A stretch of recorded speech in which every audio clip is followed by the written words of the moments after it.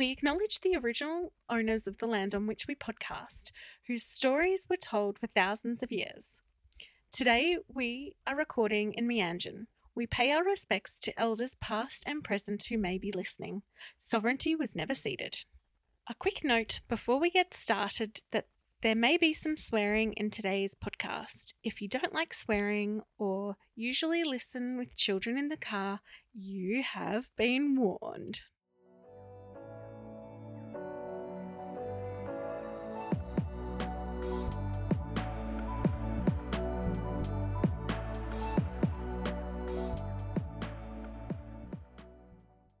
You're listening to What in the NDIS Now, a podcast where I, Hannah Redford, and my friend Sam Rosenbaum interview participants and providers about all things NDIS. Hey, Sam. Hello. Welcome to my house. Thank you so much for having me. It's wonderful to be here. Yes. It's nice actually sitting around a table and actually talking into some microphones rather than being in Sydney with Tradie being up here. Yes, the guests have gotten to come to my house before you have. I won't hold jealousy there. Yep. So we're going to do a few items of breaking news first to kickstart today's there's lots been coming out. Yeah, so the first thing is that early childhood, early intervention, which happens under the NDIS for anyone under 7, from the 1st of July will now be moved to under 9s. Yes, exciting. What do you think, what kind of impact do you think that's going to have on people? Well, it's going to expand out the supports for the families with kids with autism, living on the spectrum, with ID and impaired capacity. That's going to give them more supports to help build those foundations and get the groundwork in. So then hopefully the idea with early intervention was to get in early to build those supports to reduce the need long term. So having those extra 2 years is fantastic for those families to be able to maintain that, because everyone knows when you lose a support or a support changes, it's a big difference there.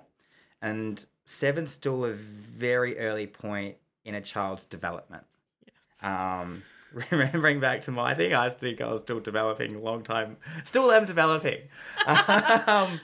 But yeah, it does mean that they'll be able to retain that support for a lot longer to help support the family, continue on with the child's goals, development, growth, working with schools and the community elements and mainstream, to be able to work towards getting it done, so then we can get onto mainstream supports or move into mainstream NDIS supports. Okay.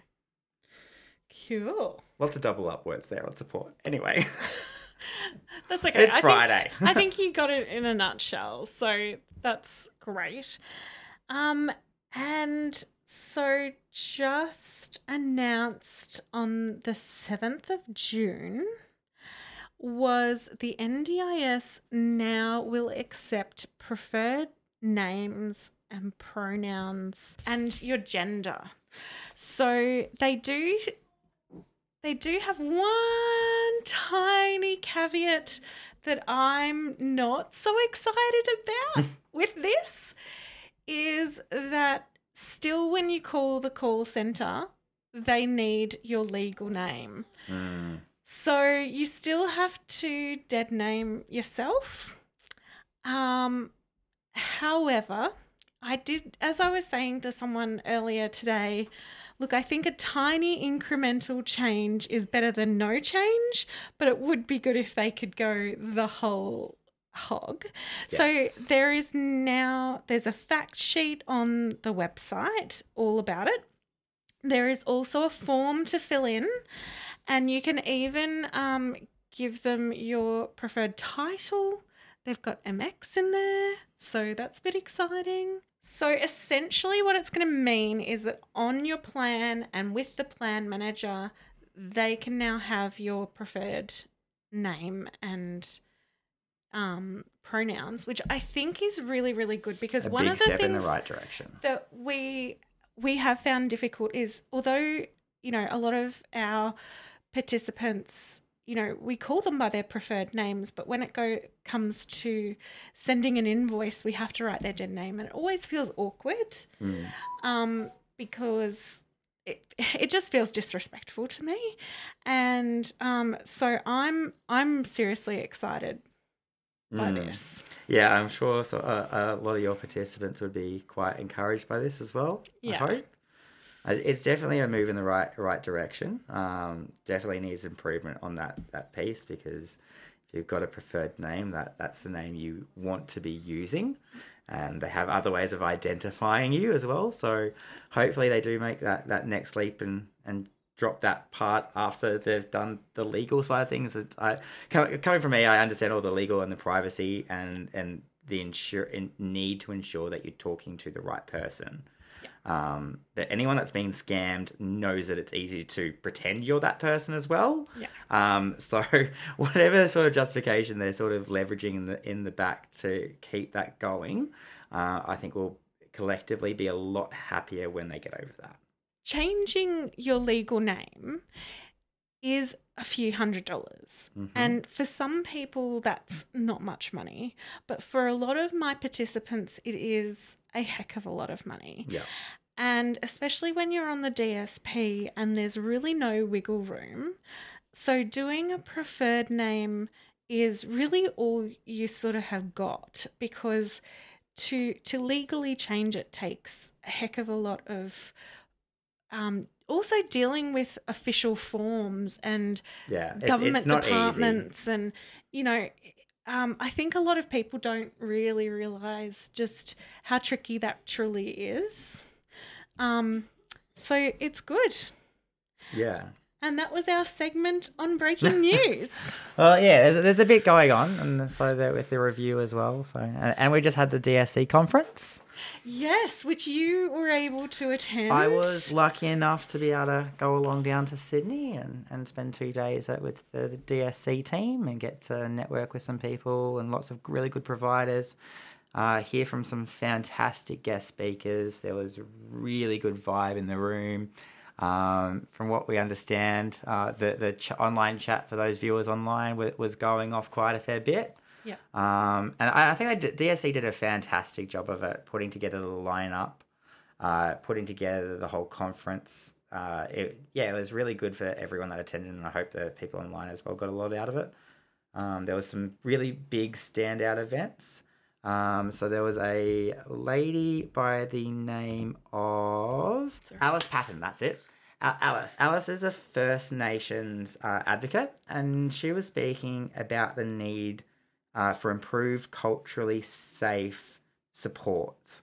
And she raised this idea for the agency to bring in a bucket of funding that was very specific to culturally and linguistically diverse communities to help support and implement culturally safe practices within the supports. So it's to help pay providers to provide that support that individual participant needs based on their cultural requirements. So that's a big step in moving forward to getting real person-centered supports where it's still financially viable for the provider to be able to do so. Because providers that are listening, they would know that trying to do all these back-end sort of training infrastructure, we have a lot of heart and really want to do a good job, but actually to be able to pay, implement, train, and continually improve in very specific areas like culturally safe supports, it's a very expensive and costly and time emphasis project. That and not every provider also has culturally and linguistically diverse participants. So it's where that anyone that wants to go to any kind of provider, they can choose that provider, and they can be rest assured that provider has the ability to also provide that culturally safe supports. So it's good for areas where you might be not have those kind of support infrastructures that automatically know your culture, your religion, your background, where you come from. So then you can go choose a provider and go, hey, look, I want you to do this, and then they can work with you, and it's not a financial burden on that provider either to be able to have to uplift a whole staff team to work with that just one individual participant, which I think is a really good and positive thing, and I really hope the agency take it on board. Yeah, I think that sounds amazing, and I think it's great that emphasis on for First Nations participants in the first place, but also for some participants that I've either had or my friends have had, that for example, I have a male participant who will only deal with males and will not have even female doctors or anyone like that around because culturally they can't do that. Yeah. And it's really important that those support workers understand that and can advocate and be there and say, no, we need a male doctor to come in here or a male nurse or 100%. Whatever. And I'm just really excited to see how this plays out, and I would really love to see it. Yes. You and me both, and I think many First Nations and culturally diverse families are screaming for this. So let's just hope that the agency and Minister Shorten takes it on board and gets the ball rolling with that, because that was the best idea I've heard come out regarding changes to NDIS the last 2 years. Absolutely. Can't think of anything better. Yeah. So I think you also said some issues on staffing. Yeah, well, providers will know that it's a bit of a... The question was posed by the panel, how many providers in the room do you agree that we're a workforce in a crisis? And it was a very interesting response. There was a good portion that hands went up as high as they could get them. There was a few that were sort of like half-heartedly raising their hand like they've got, but they're just not too sure. And then there was still a decent amount not raising their hands for it. So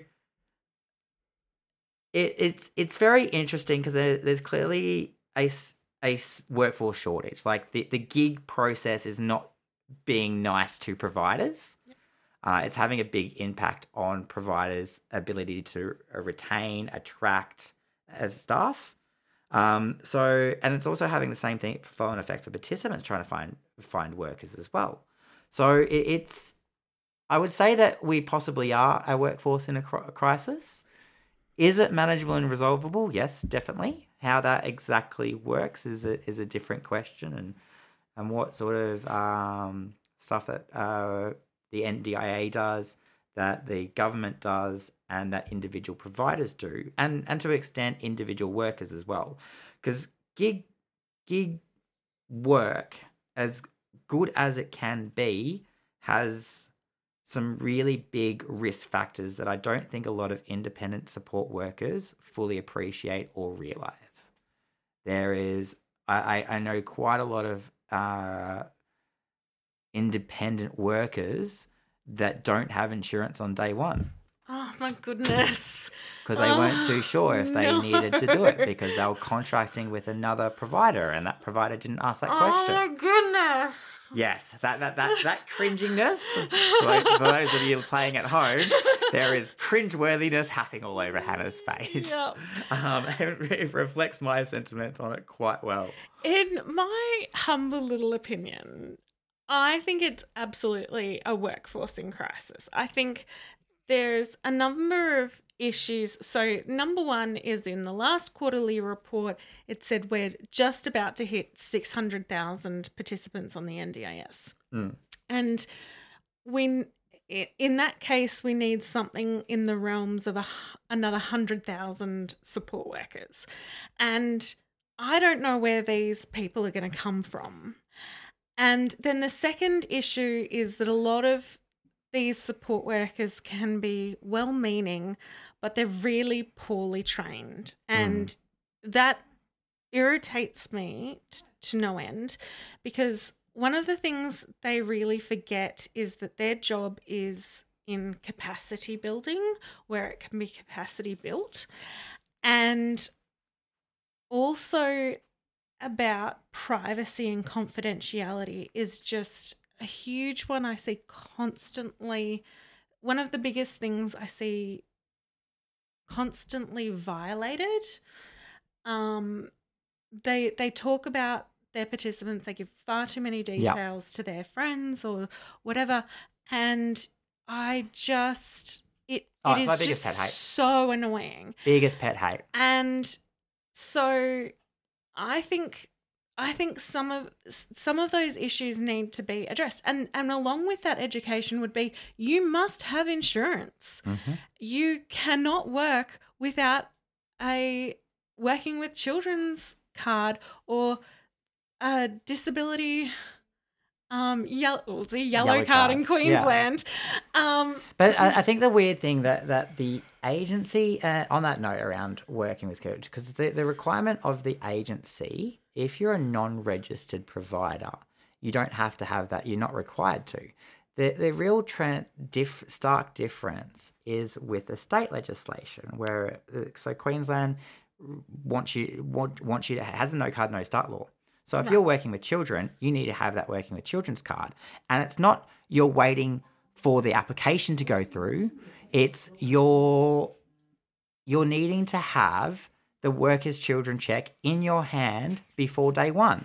And and I see that happening quite a lot where, the application's just in and it'll be okay. And then it's never followed up. And next thing you know, you're 3 months in, you've got you pass the probation period and you have a worker in your employment that you doesn't have the right working screening.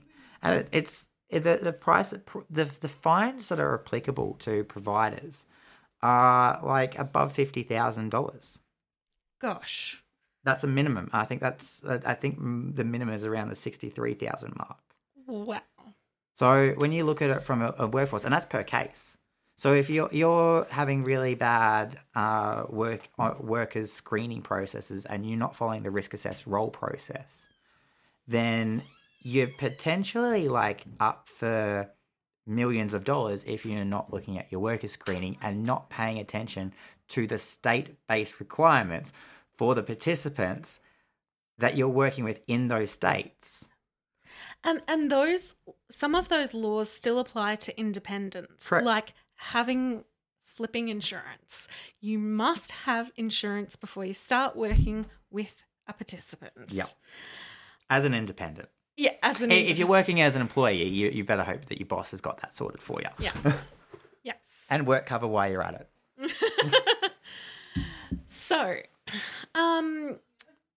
one of the things that have come up recently is about chat GPT. Oh, yeah. Which for some reason I always stumble over saying. Yeah, it's not the easiest thing to come out with ChatGPT. So what do you see as some of the issues with the way people are using ChatGPT? I don't see issues as much as privacy concerns. Yeah. So there are some serious privacy concerns that underlay it because you're essentially using a computer AI. So if you're going to be using it, you need to be careful not to be putting people's names, people's locations, essentially redact the hell out of everything you're using it for.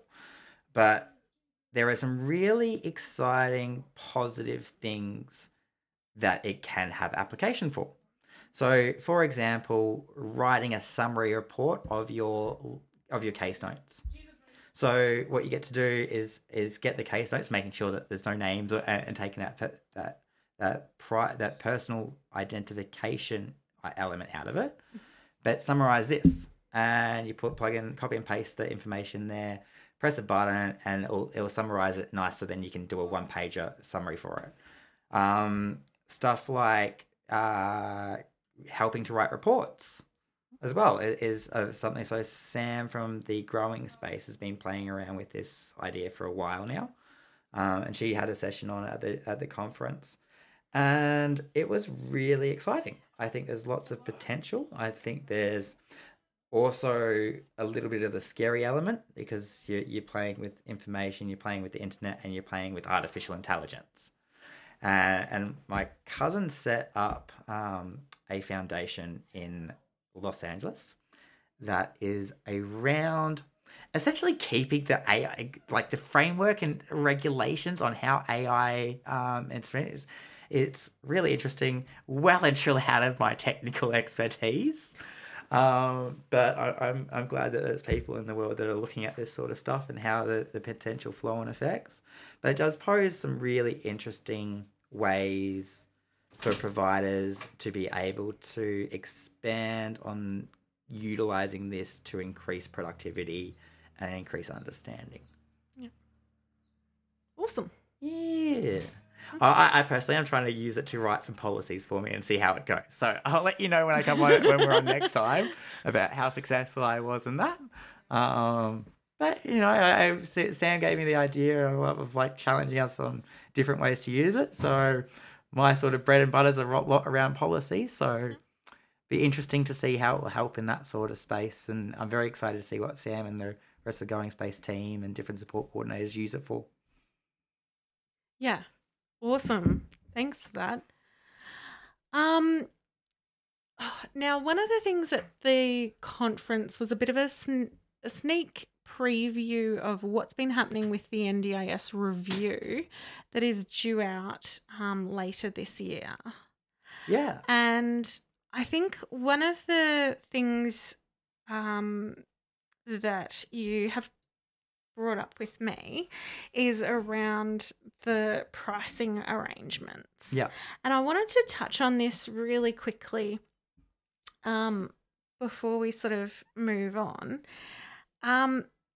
Because one of the things that I think is really important for anyone who is an independent, but also providers who are in a company sense, because sometimes they forget that the pricing arrangements document is meant to say only what is the maximum. Yeah. It does not say this is what you have to charge. Yeah. There is so many times where I've gone to a provider and they go, "Oh, but I have to charge this amount." No, this is probably my fundamental pet hate of the whole scheme is the failure to put a recommended wholesale price or recommended retail price, like we do with Big W and wholesales and that sort of stuff. They set a max, but didn't put a standard. Yeah. Which meant we had nothing to baseline it on, which means that everyone automatically goes straight to the maximum because it's the maximum limit. Apparently they've gone in and done their calculations and figures and went, this is the max that we're going to allow. But they didn't set a standard of what an acceptable bandwidth is, essentially, of like, all right, so support coordination, well, that can probably stay at the $100 because the amount of work that you've done and have to do in for it. No, I'm not saying it stays at the $100. But what I'm saying is... No. So when you're building the price guide, right, you're looking at the current max in this point in time. Yes. So let's just say that when the $114 came out, that $100.14. Sorry. Yeah. Actually. It's Friday afternoon. And for the record, everyone at home, it's 5:00. But yeah, so the $100.14. When they put that in there, they used a whole heap of calculations around what the training was, what the providers had to do, what kind of legislation requirement was it, and a lot of other variable factors. And they did a whole heap of calculations and went, cool, here's the number. What they haven't done is explain that process to actually standardize it for small independents. So what's an independent overhead versus what's a large company overhead? Where's the difference in it? Where's the quality layout? Then not to forget, because I'm sure there's going to be a lot of providers at home going, what about money to be able to actually reinvest as well? So back into staff and training and that sort of stuff.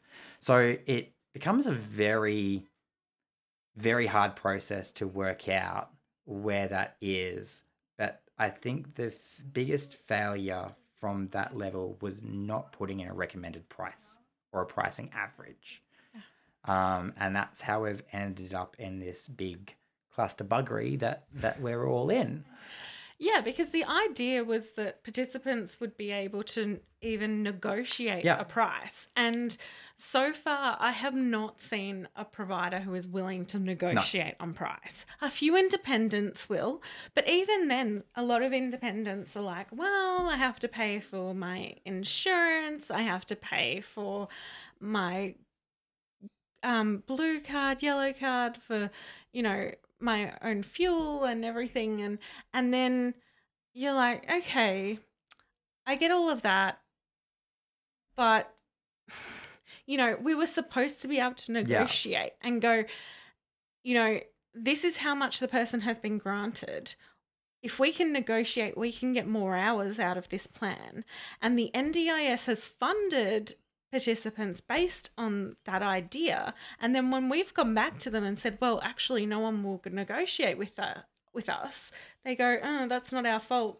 Yeah, that's the money you're getting. It's the marketplace. But the from the review on the first day of the conference dropped a submission paper on this whole topic. And one of the sort of big call outs from it was around the marketplace and lack of incentive for quality supports. And I'm really hoping that one of the elements to come out of the review would be an improvement on that, a recognition of that, what is the standard or the accepted or recommended price, as well as in how to incentivize the market to negotiate better. Because, as you said, I know maybe a very small handful of providers around the country that actually do under market max. Yeah, which is it's good to see that they're doing it, and they're definitely having their own sort of things that they need to look at, because the other risk that happens is scale. As you drop it down, everyone goes, cool, let's go here, and then it topples over because it gets too many people, not enough staff, and has that scalability problem. Yep. Which also is a bit of a risk for a lot of smaller providers. But I'm hoping that the Bill Shorten and the rest of the agency and the review can get to a cohesive way for providers to move forward on this topic. Maybe just a recommended retail price on services, so then we've actually got some ability to start negotiating. Because without that, we can't have a standard to go, well, this is what it should be. Like when you're going into Big W and you're looking at the sales, well, you're looking against Big W and Target. Who's got the better sale on? Where's the price at? Who's a little bit higher? Who's a little bit lower? Providers really need to step their game up and do the same thing. Yeah. Awesome. All right. So now we're going to have a bit of a quick chat about some changes in the zeitgeist around plan managers and invoicing in particular. Oh, yes. The good old invoice. Invoices, there are certain things that an invoice must have on it. And they're things like the provider's ABN, the participant's name and address, and a few other things like that. But one of the things that up until recently has not been absolutely necessary was the actual line item number. And it seems to me that now plan managers need to see the line item number in there. Yeah. So what are you seeing because you work with a lot of plan managers? I do. And I have a very strong feeling of this. If you're submitting an NDIS invoice as an NDIS provider and you don't know what the line item that you're meant to be billing for is, you need to take a very big second look at yourself and go, am I doing the right thing as an independent worker, or do I need to go get an employed job with a provider? Because quite frankly, if you're questioning a plan manager and going, why do I need to put a price guide? Because that's what they're telling you to do. That's what they are required to do. Your job is to put the information onto a invoice and send it to them for approval. You, by not putting the NDIS number, the item code, this is a big gripe for me. By not putting the item code on it, you're making somebody else who earns less money an hour making you do that job. And quite frankly, as a provider, that is your job. You are wanting to get paid. Freaking just do it. Mic drop. Yeah, like I completely agree. It's just not that hard. You find what you're doing, you find the code, yeah. Well, you write it down. The thing is, like, if you look from the NDIS, what's it called? The business terms of business, right? It goes service agreement. In that service agreement, you should have a schedule of supports. That schedule of supports should go define what that line number is. When you're looking at becoming a provider, you go, what services I'm going to go? You're looking at that and you're going, okay, cool, I'm going to do support coordination. So you go have a look at the price guide. You go, okay, cool, that's the price, that's what I'm meant to do. Oh, I could do PRC, I could do this one. Okay, so that matches my supports that I have in my schedule available. Then you talk with your participant and you go, right, here's my service agreement. Let's negotiate. Are you happy with this price? Do you want to have that negotiation? Do you not? That's where that's meant to come in. Yes. Then it flows through. They sign their service agreement and there's your line items. That's your codes. You know what the total available billing is. You have that mapped out. Then you do your service. And then you look at the price service agreement and go, oh, look, there's my code. And you fill that in the invoice. You put your ABN under, not somebody else's ABN, because I've seen a lot of really bad ABNs lately. Send that off. It gets approved and goes through that process. You're not meant to be making a plan manager do your job for you. I'm thinking that might make some plan managers happy and some independents not so happy. But quite frankly, you're working with very vulnerable people. If you can't get some very basic admin business functions right, should you be doing business in the first place? Exactly.